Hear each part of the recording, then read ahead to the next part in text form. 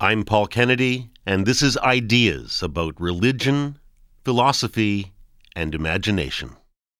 I love going back to those texts in the Bible and in Christianity, in mysticism, where you come to these images, where the divine is described as the flame, as honey, as a spring that comes up from the darkness, as the mustard seed, as the banyan seed. Because I think and believe that in this religious imaginary of seed images, very often of seeds, the smallest of things, we find the ciphers to the kingdom, the signposts to the kingdom. Not up there in, capital letters, but in the closest, most minute of singular events, we find the epiphany of the divine. Richard Carney is a philosopher who celebrates and studies the power of imagination. He's a writer, a poet and novelist, and a teacher at University College Dublin in his native Ireland and at Boston College in the United States. Within philosophy, he's been closely associated with what some have called the religious turn, or the return of religion. In this program, he talks about the currents within contemporary thinking that have put religion back on philosophy's agenda. And he remembers a beloved teacher, Paul Ricoeur, whose philosophy of dialogue was one of his crucial starting points. When Ricoeur says, what's the best way to know yourself? He says, well, the shortest route from self to self is through the other. In dialogue with the other person, you come home to yourself eventually. In conversation with another writer, be it a literary writer, an artist, an historian, you travel through another world. You are de-worlded as you take this detour through the imagination of the other person, the world of the other person, and you come back to yourself in some sense amplified and enriched by that journey through otherness. One of the forms of otherness through which Paul Ricoeur journeyed was religion, and Richard Carney has followed in his teacher's footsteps. In today's program, the second of a series of 3 on his thought, he reconstructs his journey, remembering his encounters with some of the great thinkers of the age, from Paul Ricoeur to Jacques Derrida, and reflecting on the place of imagination in religion and of religion within philosophy. The series is presented by David Cayley. Richard Carney grew up in a world of imagination. Born in the city of Cork in southern Ireland, he fed on stories. The stories his family told, the stories of the Bible, the stories of Irish and world literature. He reveled in the ancient feasts and festivals of the Christian liturgical year, and in a landscape and cityscape themselves imbued with stories. At the Benedictine Abbey School, where he boarded in County Limerick, he was introduced to philosophy and theology.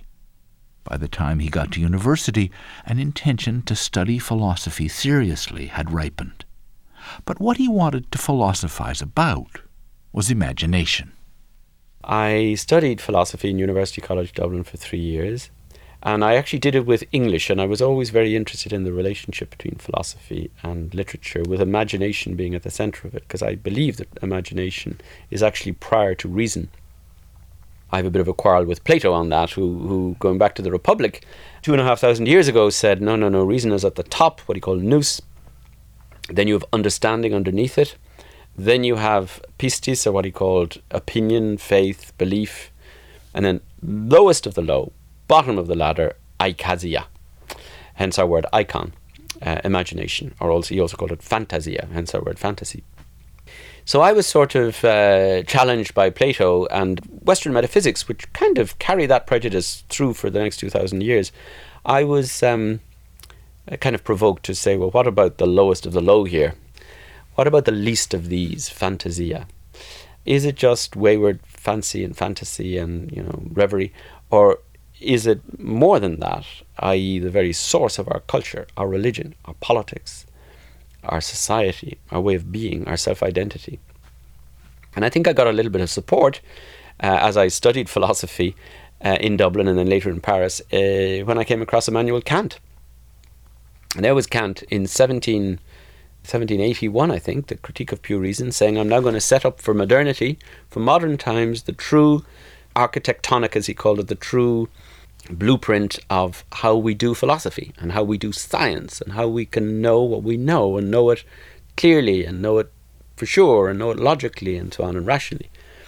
And he set up to analyse this in the Critique of Pure Reason at the end of the 18th century, and he said, well, we've got two ways of knowing. We can go through the intelligible experience and the sensible experience. And the intelligible experience comes through the categories of understanding, of our rational understanding, and then our sensible experience comes through our senses and space and time. And then he said, well, we got a problem. How do we put the two together? How do we put all that work of our rational, logical categories together with what we intuit and receive from the world through our senses?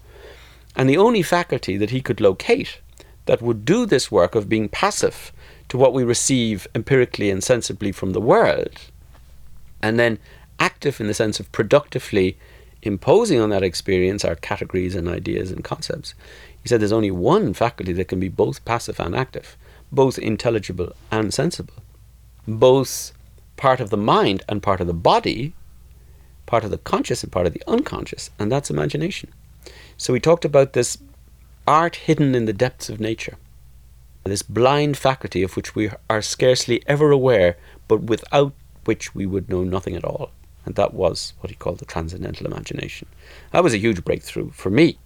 And then I realised that he wrote a second edition of the Critique 6 years later, where he took most of that back and he said, sorry, I made a mistake, because he realised that if he said that, he was challenging the whole Western dualist perspective, that you've got the mind and the body, you've got reason and the senses, and suddenly here was Kant saying, no, there's a common root to those different stems, and that common root is this blind art, imagination. That was too radical a discovery, so he pulled back and he kind of modified his revolutionary findings in the second edition of the Critique. But, the genie was out of the bottle, the cat was out of the bag, use whatever metaphor you want. Pandora's box was opened and imagination was leashed upon the world, hence Romanticism, German idealism, existentialism, and a basic dialogue between literature and philosophy took place. So that when you come to Dostoevsky or Tolstoy or Sartre or Camus or Gide or Thomas Mann, you got to ask the question, are these philosophers or writers or both? And of course for me they were both. In Immanuel Kant, Richard Carney found an understanding of imagination which is quite different from the common definition of the word, even today. Imagination usually means our capacity to alter or improve on a given reality. Kant was suggesting that without imagination to coordinate our perceptions, we would never be able to form an image of reality in the first place. Imagination, in this sense, is the very foundation of a recognizable reality. Kant's great discovery, and his embarrassed retreat from it, made Richard Carney aware of the depth of the split between reason and imagination in modern Western culture. Reconciling the two became his great aim. He wanted to construct a philosophy that could recognize the primacy of imagination without falling into irrationalism or some other form of romantic excess. His first stop was McGill University in Montreal, where he was attracted by Charles Taylor, a thinker who was also trying to build a bridge between rationalism and romanticism. Charles Taylor supervised Richard Carney's M.A. studies, but then Taylor recommended that Carney do his doctorate in Paris with Taylor's friend Paul Ricoeur. Ricoeur, who was a Christian, was unusual at the time in recognizing religion as an acceptable topic within philosophy. And Taylor had a high regard for Ricoeur's studies of the symbolic imagination in myth, metaphor, and narrative.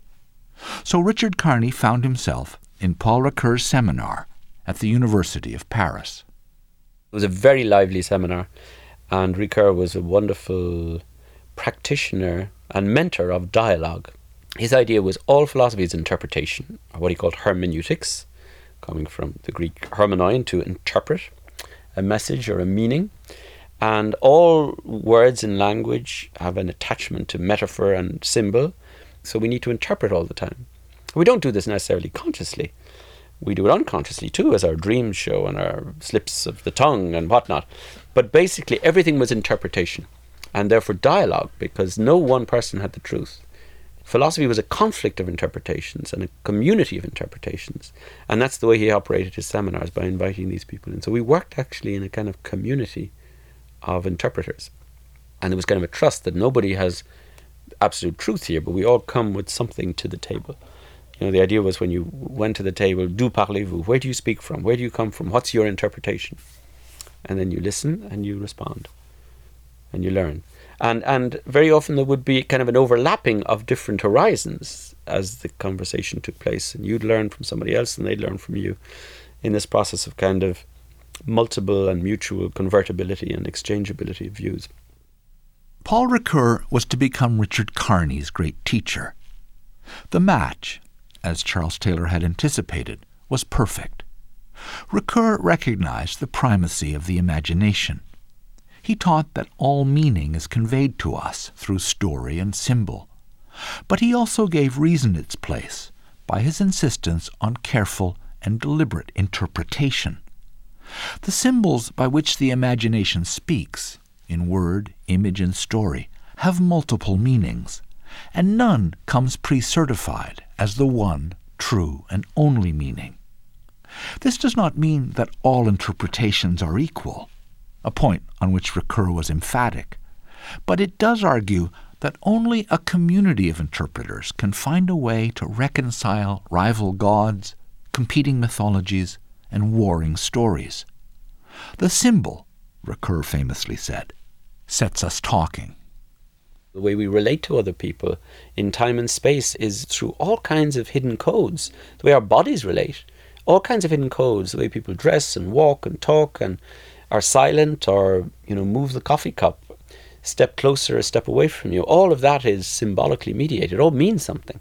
And we're constantly interpreting. We're constantly engaged in the decipherment of signs. Even if those signs are the signs of body language, you may not utter one word, but you're still involved in interpretation. And your imagination is already at work. And one of the extraordinary things here, of course, too, and Ricoeur touches on this in his book on Freud, is that psychoanalysis showed us that there isn't one part of the body that isn't symbolized. I mean, we got the obvious ones in, the phallic and the umphallic and the genital and the anal and the oral and all those phases that Freud talked about that are almost, stereotypical now and cliched. But, somebody in an analysis learns that in dream and in free association and indeed in personal life, feet, hands, arms, stomach, everything has its own symbolique, its own social and symbolic imaginary. Some of these are shared, in communities and nations collectively, and some of them are individual to individual people. But everything is there to be interpreted. So that the catchphrase of hermeneutics is, in the beginning was the word. And that doesn't mean literally or only, the theological commencement of everything with the word and the word in the flesh. But everything around us, whether you're atheist or theist, is irrelevant on this issue, is already symbolically mediated. Everything in the flesh is mediated also through logos of some kind, through meaning of some kind. Paul Ricoeur held that everything we encounter, whether mental or physical, natural or social, is already endowed with its particular symbolic charge, its dense weave of association, its meaning. In French, one can say that it has its imaginary, a useful word which is just beginning to be used in English. Charles Taylor, for example, called his most recent book Modern Social Imaginaries.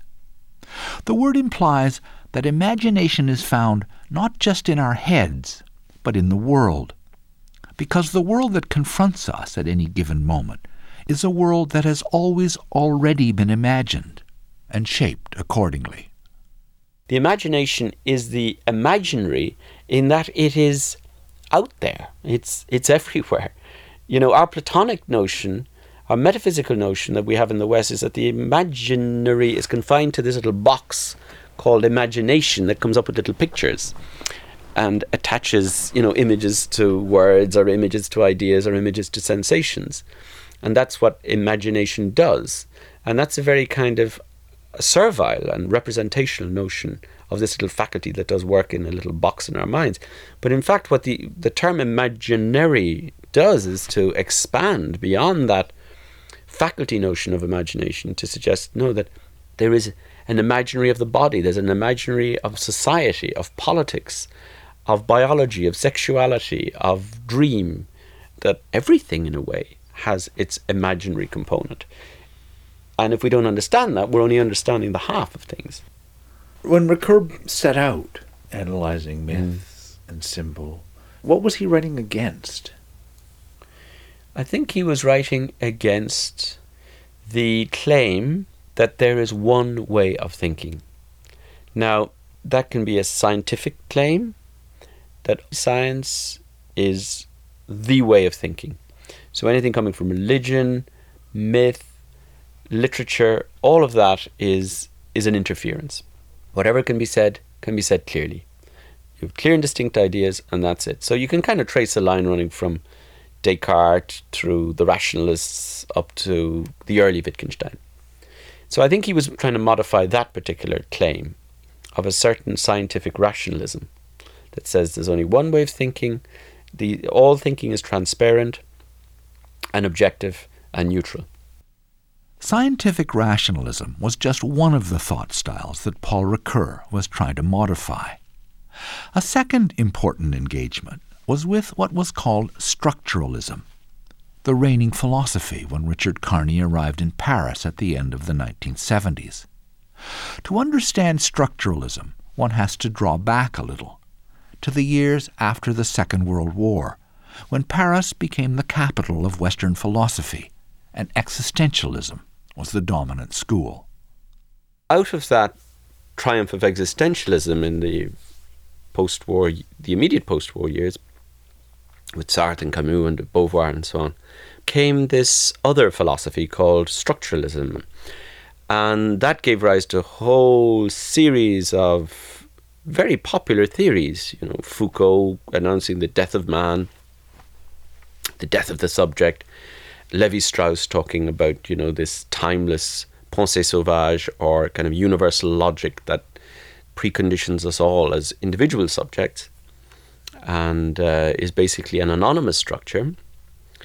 Althusser applying that to Marxism, Roland Barthes applying it to literature. It's not the author that speaks, it's the text that speaks through the author, the death of the author, the birth of the reader, all this Lacan, the split subject, because it's really the unconscious that speaks through us. And the unconscious is structured like language, so that I do not say what I mean and I do not mean what I say. And all of that was a response to existentialism, which seemed to place the primacy of meaning and value on the individual. Now the structuralists were coming along and attacking the existentialists for that primacy of the human subject and subverting it and undermining it with this idea of a non-human, non-humanist system of meaning that was basically part of some kind of linguistic, unconscious network of signifiers, as they put it, of signs, that sort of deployed itself irrespective of our individual human volition and will and intervention. And out of that came this search for meaning, because in a way the structuralists had taken meaning out of the world and given it over to some kind of anonymous machine. And so in the 80s, late 70s, 80s, when I arrived in Paris, there was this great sense of fervour. I remember going to the lectures of Lacan and Foucault and Lévi-Strauss and all these people, Deleuze, and there'd be thousands of people going to these lectures, thousands and thousands. But in the midst of this, there was kind of a hunger and a hankering for a return of some kind of meaning. And out of that, it seems to me, emerged a number of voices that talked about ethics and the return of the religious and the possibility of finding the divine in the human again and through the human again. And that was the importance for me of people like Ricoeur and Levinas, who were prepared to reintroduce some aspect of meaning between human beings, or between human beings and something called the other. And very often the name given to that other was God. The use of the term the other, I think, will be mysterious to those who don't think in abstract philosophical ways. Can you make sense of the use of the term the other? I think one has to kind of situate it in the debate of the time, which was that humanism and existentialism had so glorified the human self that everything was reducible to the human self. So the question then was, how do we get out of this kind of radical subjectivism where everything in the world is kind of a production or a construction of our cognitive processes, of our consciousness, of our volition? And one response to this was, as mentioned, structuralism, which said there's no self at all. And it's not at the level of human relations that we should look for this. It's simply in some anonymous, impersonal, mechanical system of linguistic signs. And I think people felt that that wasn't enough. It didn't explain a need and a sense and a sentiment and an instinct that there's something else out there, beyond the self and beyond the system. And that came to be called the other. It could manifest itself in different ways. It could be the other as nature that we'd forgotten in our industrial revolution and our consumerist society. Or it could be a human other, that there's something about a human being that is not me, that is radically other, and that I will never be able to reduce to my own set of perceptions and expectations and presuppositions. There will always be a mystery, an enigma, or whatever. It's something that transcends me. And then thirdly, that also opened up the possibility that there could be something divine and transcendent about that otherness of the other person that could open up some sense of the infinite.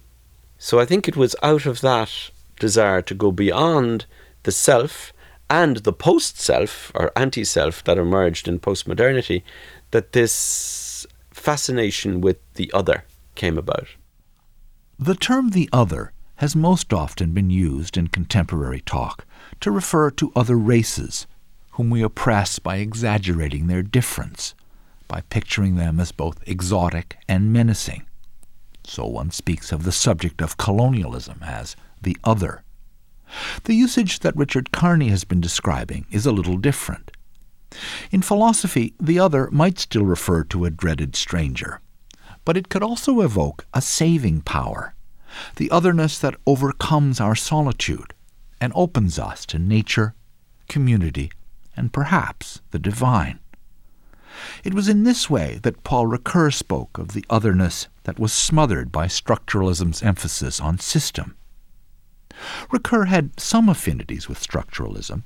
He certainly recognized that symbols and stories can take us over if we fail to acknowledge and temper their power. But he also believed that existence has, for each one of us, a personal meaning. And the way to this meaning, he said, was through the other. When Ricoeur says, what's the best way to know yourself? He says, well, the shortest route from self to self is through the other. In dialogue with the other person, you come home to yourself eventually. In conversation with another writer, be it a literary writer, an artist, an historian, you travel through another world. You are de-worlded as you take this detour through the imagination of the other person, the world of the other person, and you come back to yourself in some sense amplified and enriched by that journey through otherness. Not as an ego, not as a moi, as he put it in French, but as a soi, that you move from myself to oneself. And that movement through the other, from myself through the other to oneself, as you return to yourself, is an enrichment. That's why interpretation and imagination are important. And why reason left to itself becomes tyranny if it thinks it already has the truth before it ever goes out on a journey. One of Paul Ricoeur's books, his 1992 Gifford Lectures, is called Oneself as Another. And the hospitality to the other that he preached, he also practiced. Richard Carney grew from a student to a friend, and says that he was often impressed by Ricoeur's humility, generosity, and openness. Just before Ricoeur died, in May of 2005, at the age of 92, Richard Carney was able to return a little of what his old teacher had given him. I met him a month before he died, And I was able to give him a copy of my last book and most recent book on him, The Owl of Minerva, as he sat there in his office. He was only kind of lucid for about 1 hour a day. He sat there on the couch in his office, and he was able to kind of see the cover and read the title. And the title was The Owl of Minerva. And I'd taken that from the fact that whenever I used to visit him at his home, his office and study were surrounded by owls. He used to collect them. And they were, I think, originally references to the Owl of Minerva in Hegel's famous reference, that the philosopher is like the Owl of Minerva. He or she always takes flight at dusk when the day has run its course, And I think Ricoeur took this to mean you can only philosophize when you've lived.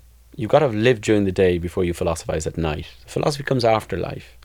And in that sense, he always remained kind of a philosopher of existence, which I very much appreciated. But in any case, I gave him a copy of the book, and he looked at the owl, and he read the blurb at the back, which said that Ricoeur is one of the most enduring European philosophers. And he looked at me and he said, wagged his finger, and he said, not for very much longer. And he had a great sense of humour like that. And that huge sense of humility and ability to learn from anybody. I mean, when I came to him first, I must have been, 21? And as far as I was concerned, I had nothing to offer and everything to learn. But immediately he would talk to me and he'd say, where do you get these ideas on imagination? I'd say, well, this and that, and I'm interested in the philosophy of film. And he said, film. Now, I really know very little about film. Well, tell me about film. So I'd just seen, about 2 days before, Saturday Night Fever, John Travolta movie. And for some reason I had this theory. I generally did. Whatever movie I saw, I'd have a theory about it. And the role of imagination in that theory, the embodied imagination of John Travolta dancing. I don't know what the hell I said to him. But anyway, the next thing is I meet some kind of fuddy-duddy professors at some international conference. And they say, Paul Ricoeur, he's so strange. I met him last week. And all he was talking about during dinner was John Travolta in Saturday Night Fever, which of course he'd gone straight out to see and had his own theory on it. But whatever I would come up with, he would be incredibly open to it. And when he visited Ireland, I remember, and he was one of the world's greatest philosophers even then in the late 80s, early 90s. And we had him to the Irish Philosophical Society. Now, I hadn't warned him. This is a very casual, informal kind of group of philosophy professors who get together, and there's only about 30 of us in Ireland anyway. I was back teaching in Dublin in those days, in the late 80s. It was on history and fiction, his paper. And at one point, at the end of this plenary address, which was really a question and answer over a pint of Guinness, or over 100 pints of Guinness, one of the professors from Limerick came up and he said, this year now I've been teaching your book on Freud, and the girls are having great difficulty with it. Would you come up and say a word about it? So he goes, of course. I said, don't say yes. You've done your bit now. I'm taking you to the Aran Islands with your wife, Simone, and don't agree to give other talks. But Ricoeur was so generous, he'd never say no. So the next thing is we were in a car up to this convent where this guy was teaching, called the Mary Immaculata Convent in Limerick. And sure enough, Ricoeur gives this little spiel on what he meant about his Freud book and so on. And he stops and he says, are there any questions? So a girl stands up and she says, Professor Ricoeur, a very difficult concept that I can't get my head around at all is the Oedipal complex. Could you explain the Oedipal complex? So he says, very good question, yes. So he says, the Oedipal complex is when the little boy, for example, wants to kill his father and coucher avec sa mère. So he turns to me and he says, Richard, how do you say coucher avec sa mère in English? So I translated into English, but Ricoeur didn't speak very colloquial English, and I translated it into extremely colloquial English, at which point the nuns gathered up all the schoolgirls and vacated the hall. So Ricoeur says to me, how did you translate coucher avec sa mère? So I said, well, it was a variation on sleep with his mother. In any case, he was fascinated by that too, that an entire auditorium could be vacated in a matter of minutes. But that was Ricoeur. He was generous to a fault. It was Ricoeur's generosity and his humility, Richard Carney thinks, that kept him from ever achieving the celebrity enjoyed by some of his more flamboyant and combative contemporaries. Ricoeur had little taste for polemics and intellectual posturing. and his thought is not easily reduced to a catchphrase or a label. But in recent years, Richard Carney says, Ricoeur is beginning to be estimated at his true worth. There's a huge renewal of Ricoeur interest, studies and so on in the last 10 years. One of the main reasons being that he was slightly ostracized or marginalized because he was open to dialogue with the psychoanalysts, the structuralists, the analytic philosophers, the theologians, the literary critics, and that interdisciplinary generosity and hospitality meant for some that he was not, as it were, occupying his own terrain. He was in too much conversation and dialogue. That was one reason. I would say another reason was his openness to religion. There was kind of an intellectual prejudice that if you talked about God or religion or spirituality, you were already off the rigorous track of serious philosophy. So Ricoeur's openness to a conversation with religion and his willingness to acknowledge his own Christian confessional commitment and conviction was such that it made him very unfaddish and unpopular during a 50-year period, I would say. Very respected as a scholar, but the originality of his thought was not fully appreciated. But things were changing, I would say. Already in the last few years of his life, things were changing. He gave a talk, I think 6 years ago in Paris. There was room for 2,000 people. It was on forgiveness. And I think something like 20,000 people turned up. In other words, the kind of fuss made for people like Foucault and Althusser and Barthes and so on in the 60s and 70s was made eventually about people like Ricoeur and Levinas. At the end, the people who did admit that there can be some kind of philosophy of religion or even religious philosophy of sorts. So I think there was a religious turn and return in continental thought, and I think Ricoeur was very much part of that. He never gave up on that connection between philosophy and religion. He never reduced religion to philosophy or never reduced philosophy to religion, but there was that very robust and fecund creative relationship between the two.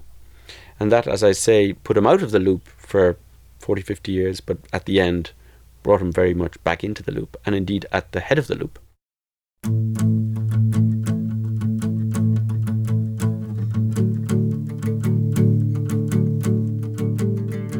You're listening to Ideas on CBC Radio 1 and Sirius Satellite Radio. Today, Richard Carney is talking about religion, philosophy, and imagination with David Cayley.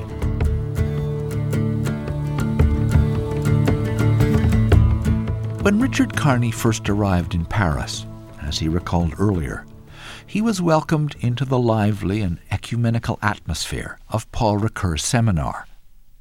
It was a gathering that brought together many of the thinkers who would later be associated with what Carney calls the religious turn in European philosophy. One who would become particularly important to Richard Carney was Emmanuel Levinas. Levinas, who died in 1995, was a Lithuanian-born Jew, steeped in his youth in the German philosophy of Edmund Husserl and Martin Heidegger, but also shaped fundamentally by the Holocaust, in which much of his extended family died. He was a professor at the Sorbonne when Richard Carney met him, and he soon became one of Carney's thesis advisors. Levinas became important for me primarily because I was very interested in philosophy, very interested in religion, the God question, but didn't know how to bring the two together. And at the time that I came to France, Levinas had published this book called Totality and Infinity, where he talked about the face of the other and the ethical summons in the face of the other, which says, do not kill, come to my help, give me food to eat, give me water to drink, come to my aid. Levinas says that is God. That's the trace of God in the face of the other. And this to me was very liberating, because what basically Levinas was saying is that you can have a political commitment to the poor and the destitute and recognize in and through those commitments the divine. In other words, you do not serve or love or search the divine in competition with the human, but in and through the human.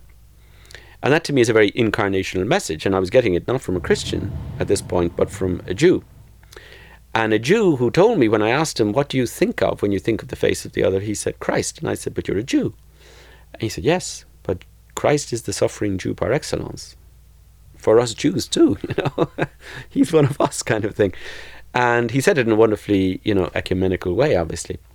But I found that very liberating, because at that time it was not really kosher or legitimate for Christian philosophers to talk about God.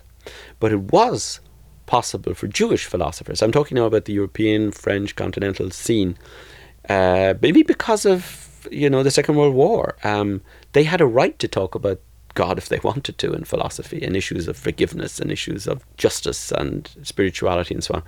So whether it was Levinas or Rosenzweig or Martin Buber, there you were allowed to, as it were, discover or rediscover the religious within a philosophical discussion. Not yet within Christianity. That would take another 20 years or so. Through his dialogue with Emmanuel Levinas, Richard Carney learned to think more clearly about the messianic element in Christianity. The belief that Jesus is the Messiah can easily lead Christians to think that they have already heard God's last word and already taken full possession of the kingdom. But in conversation with Levinas and Judaism, Richard Carney began to understand how to recover some of Christianity's lost modesty and restore the sense of a kingdom always still to come. I was talking to him and I asked him about the kingdom, because I was very interested in the idea of eschatology and the kingdom and so on. I said, given your philosophy of endless deferring of God, into this messianic future, God is always the one still to come. What about the kingdom? Does the kingdom ever come? And he said, the kingdom can only ever come when we renounce the kingdom. And I found that very intriguing and thought about it for a long time, that it's only when we renounce the kingdom that the kingdom can come. As long as we're imposing our projection of what the kingdom is on others, we're not listening to the other. We're not receiving the gift and the grace of the other. So the kingdom can only come when we renounce it. Just as, and it leads on to it, his theory of salvation. Salvation, when you pray for salvation, you pray for the salvation of the other person.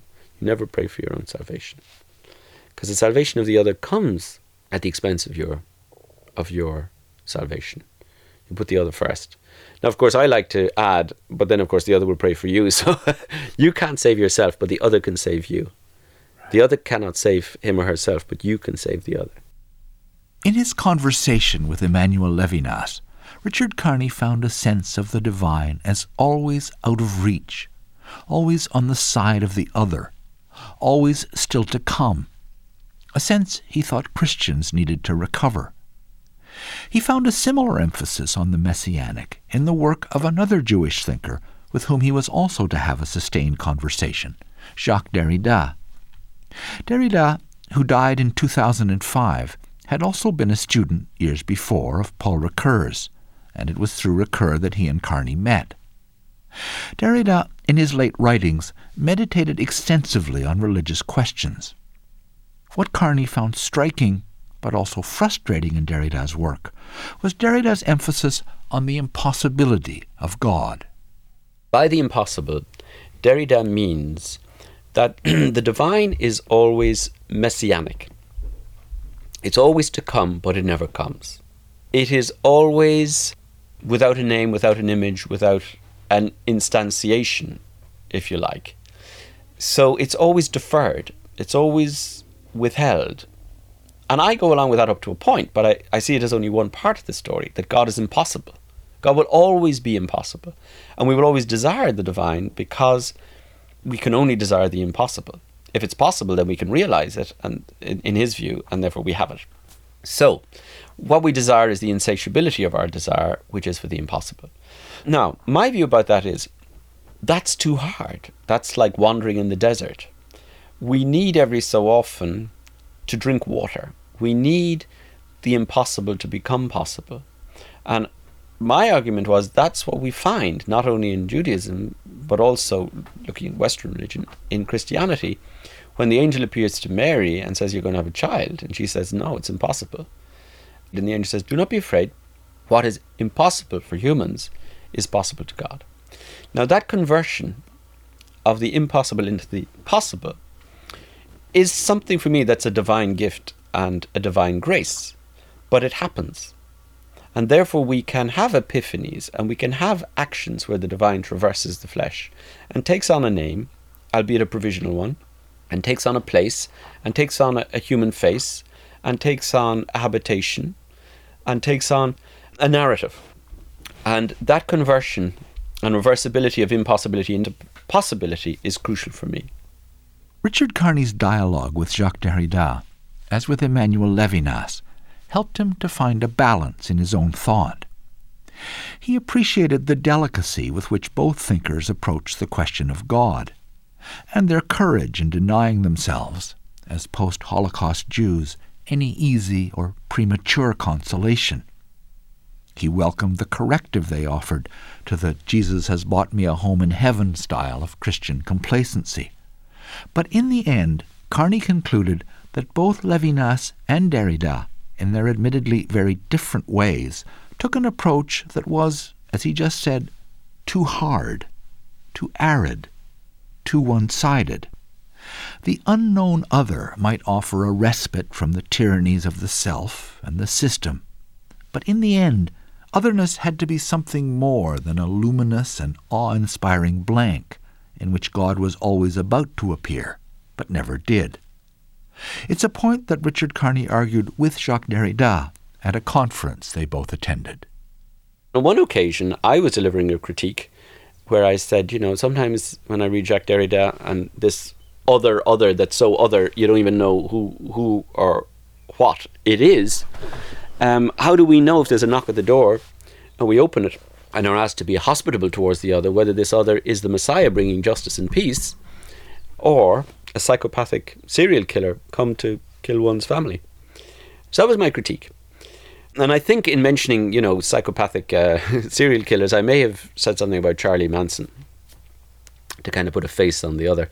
But anyway, at this point, the organizer of the conference, who shall remain nameless, jumped to the podium, takes the microphone and says, I am so annoyed with Richard Carney for coming here and criticizing Jacques Derrida and comparing Jacques Derrida's other to Charlie Manson, the killer from California. And I was there feeling extremely rebuked and corrected and chastened and chastised when Derrida came along and asked could he borrow the microphone. He says, no. This was when half the audience were about to lynch me, for blasphemy and irreverence. And he took the microphone. He says, no. Richard Carney's problems with my thought are my own problems with my thought. So not only did he save me my life, he saved me my face. And he was always generous like that. I found very, very open to criticism.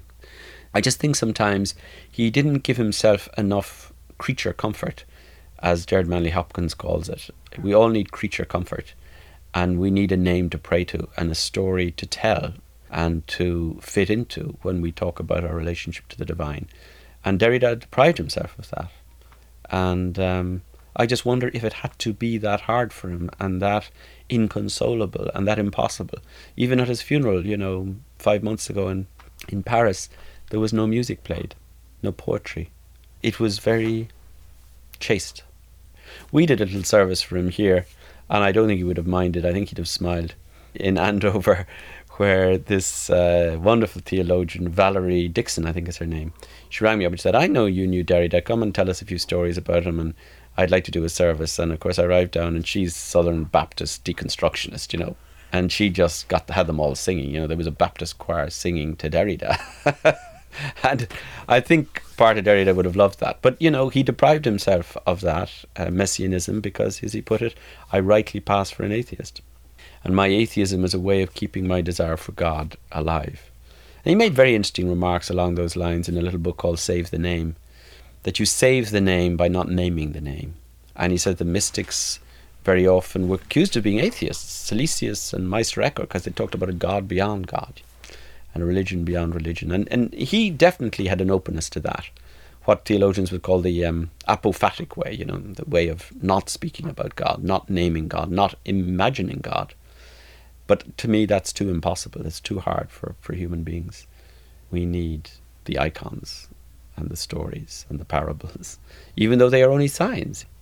As St. John says at the end of John's Gospel, these are just signs and stories, and if I was to tell everything that could be told and give all the stories about Jesus, there's not enough paper to contain all the books that could ever be written, which is a wonderful way of saying it's an invitation to an endless hermeneutics, an endless series of retellings and testimonies and interpretations and songs and liturgies and readings and rereadings and imaginings. That's where I sort of part company with Derrida, travelling with him along parallel lines a lot of the time.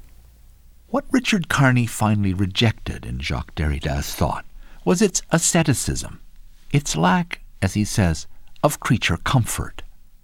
Religion, for Carney, requires embodiment in places and names, songs and stories. It cannot be only waiting, withholding, deferral. We never have God. The metaphors with which we reach for God must remain provisional and never harden into fact. But still, he says, we need pictures. He thinks, for example, that the idea of otherness is beautifully pictured in old images of the Trinity. The Trinity is the Christian concept of God as three persons, Father, Son, and Spirit.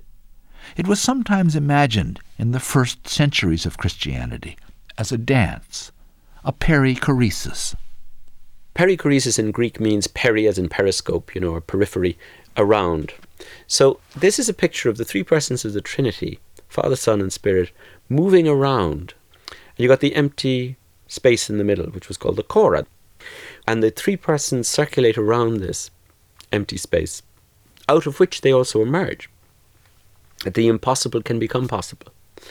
But of course it can only become possible by giving space to the other. And in the perichoresis, each person of the Trinity cedes their place to the other.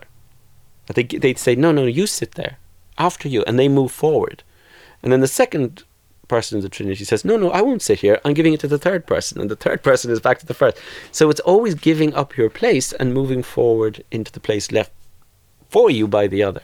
So when perichoresis was translated as this dance around, and I like the idea of the dance too, it's something joyous in a dance, something rhythmical, something lyrical.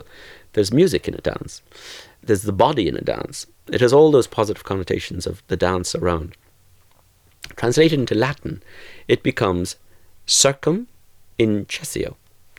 And circum is around, as in circumference, and cessio is from cedo, to cede, as in to concede, to give to the other.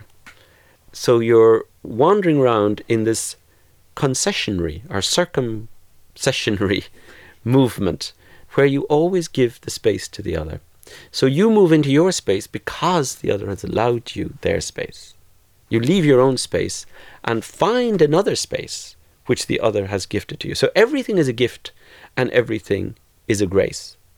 And I always see this space in the middle as the space for the chora, the womb, which is the womb of Mary, which is the womb of Sarah, which is the womb of the Shulamite woman in the Song of Songs, which receives the divine into itself. It's like the Sabbath. It's the empty day of creation that hasn't yet been filled, fulfilled, completed. And that's our task, to turn the chora of the empty space, the womb, that's what it means in Greek, the chora, the receptacle, the heart, into the kingdom. And that's where the divine and the human will, this is all metaphor, this is all imagination, but that's what the church fathers were doing. That's what theology and metaphysics is. It's all metaphor. It's only when we think of it as a concept and then kill people if they don't get it right, And of course the idea of the perichoresis has been lost to us, but it needs to be retrieved, because in that, you see, there is still movement, there is still dynamism, there is still a dance. That the dance never comes to an end, and there is still desire, because the divine still desires the human, and the human still desires the divine. The Song of Songs is still being sung in the perichoresis, in the kingdom, when it comes. You have a new heaven and a new earth, but that doesn't mean that God and humanity become one. It means that they conjoin in a dance, And, I find these images very beautiful and very liberating. In his respect for the liberating power of images, Richard Carney aligns himself, finally, with his old teacher, Paul Ricoeur. Ricoeur believed that poetic images can open new worlds. The symbols of the imagination should not be taken literally, as in fundamentalism, or followed recklessly, as in the more credulous manifestations of the New Age. But the creative imagination, properly interpreted, can give the divine a local habitation and a name. We encounter God, Richard Carney says in conclusion, not just as an endlessly deferred hope, but as a living presence. I think what we need to do is not just see the divine in an ethics of suffering, but also in a poetics of the beautiful. And that's sometimes where I become a bit impatient with Levinas or Derrida, where it's all the impossible, the dark, that becomes the privileged way to the divine. That's a very privileged way, but it's not the only way. There is also the celebration of the epiphany, of the beautiful in the everyday moment. And Joyce and Hopkins, they knew that. Glory be to God for dappled things. What's God? A cry in the street, says Joyce. And then he gives it to Molly Bloom, As she's wandering through her fantasies, erotic fantasies at night, she speaks the divine and sings this kiss of divine human love, which will be the end of hatred, which will mean that her husband, Leopold Bloom, will no longer be spat upon as a Jew in Dublin, which means that the despised of the world that Molly remembers will find a place again at the banquet. But that's through a work of epiphany which sees the beautiful in the everyday. And I think that the divine works both through the ugly and the beautiful, through the least of these and the greatest forms of suffering and extremity of misery and abjection and dispossession, but also in the wine cellar and the honey and the mustard seed and the sharing of bread and wine. That's what we're invited to. It's not going to be a cheerless, breadless, wineless symposium or banquet, the kingdom. It's a place where people dance while not forgetting the gap and the memory of suffering.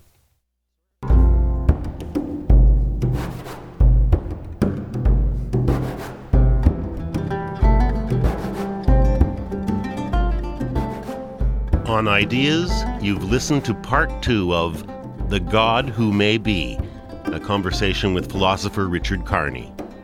Our series concludes next week at this time, when Richard Carney will talk about how stories set the terms by which individuals and nations live.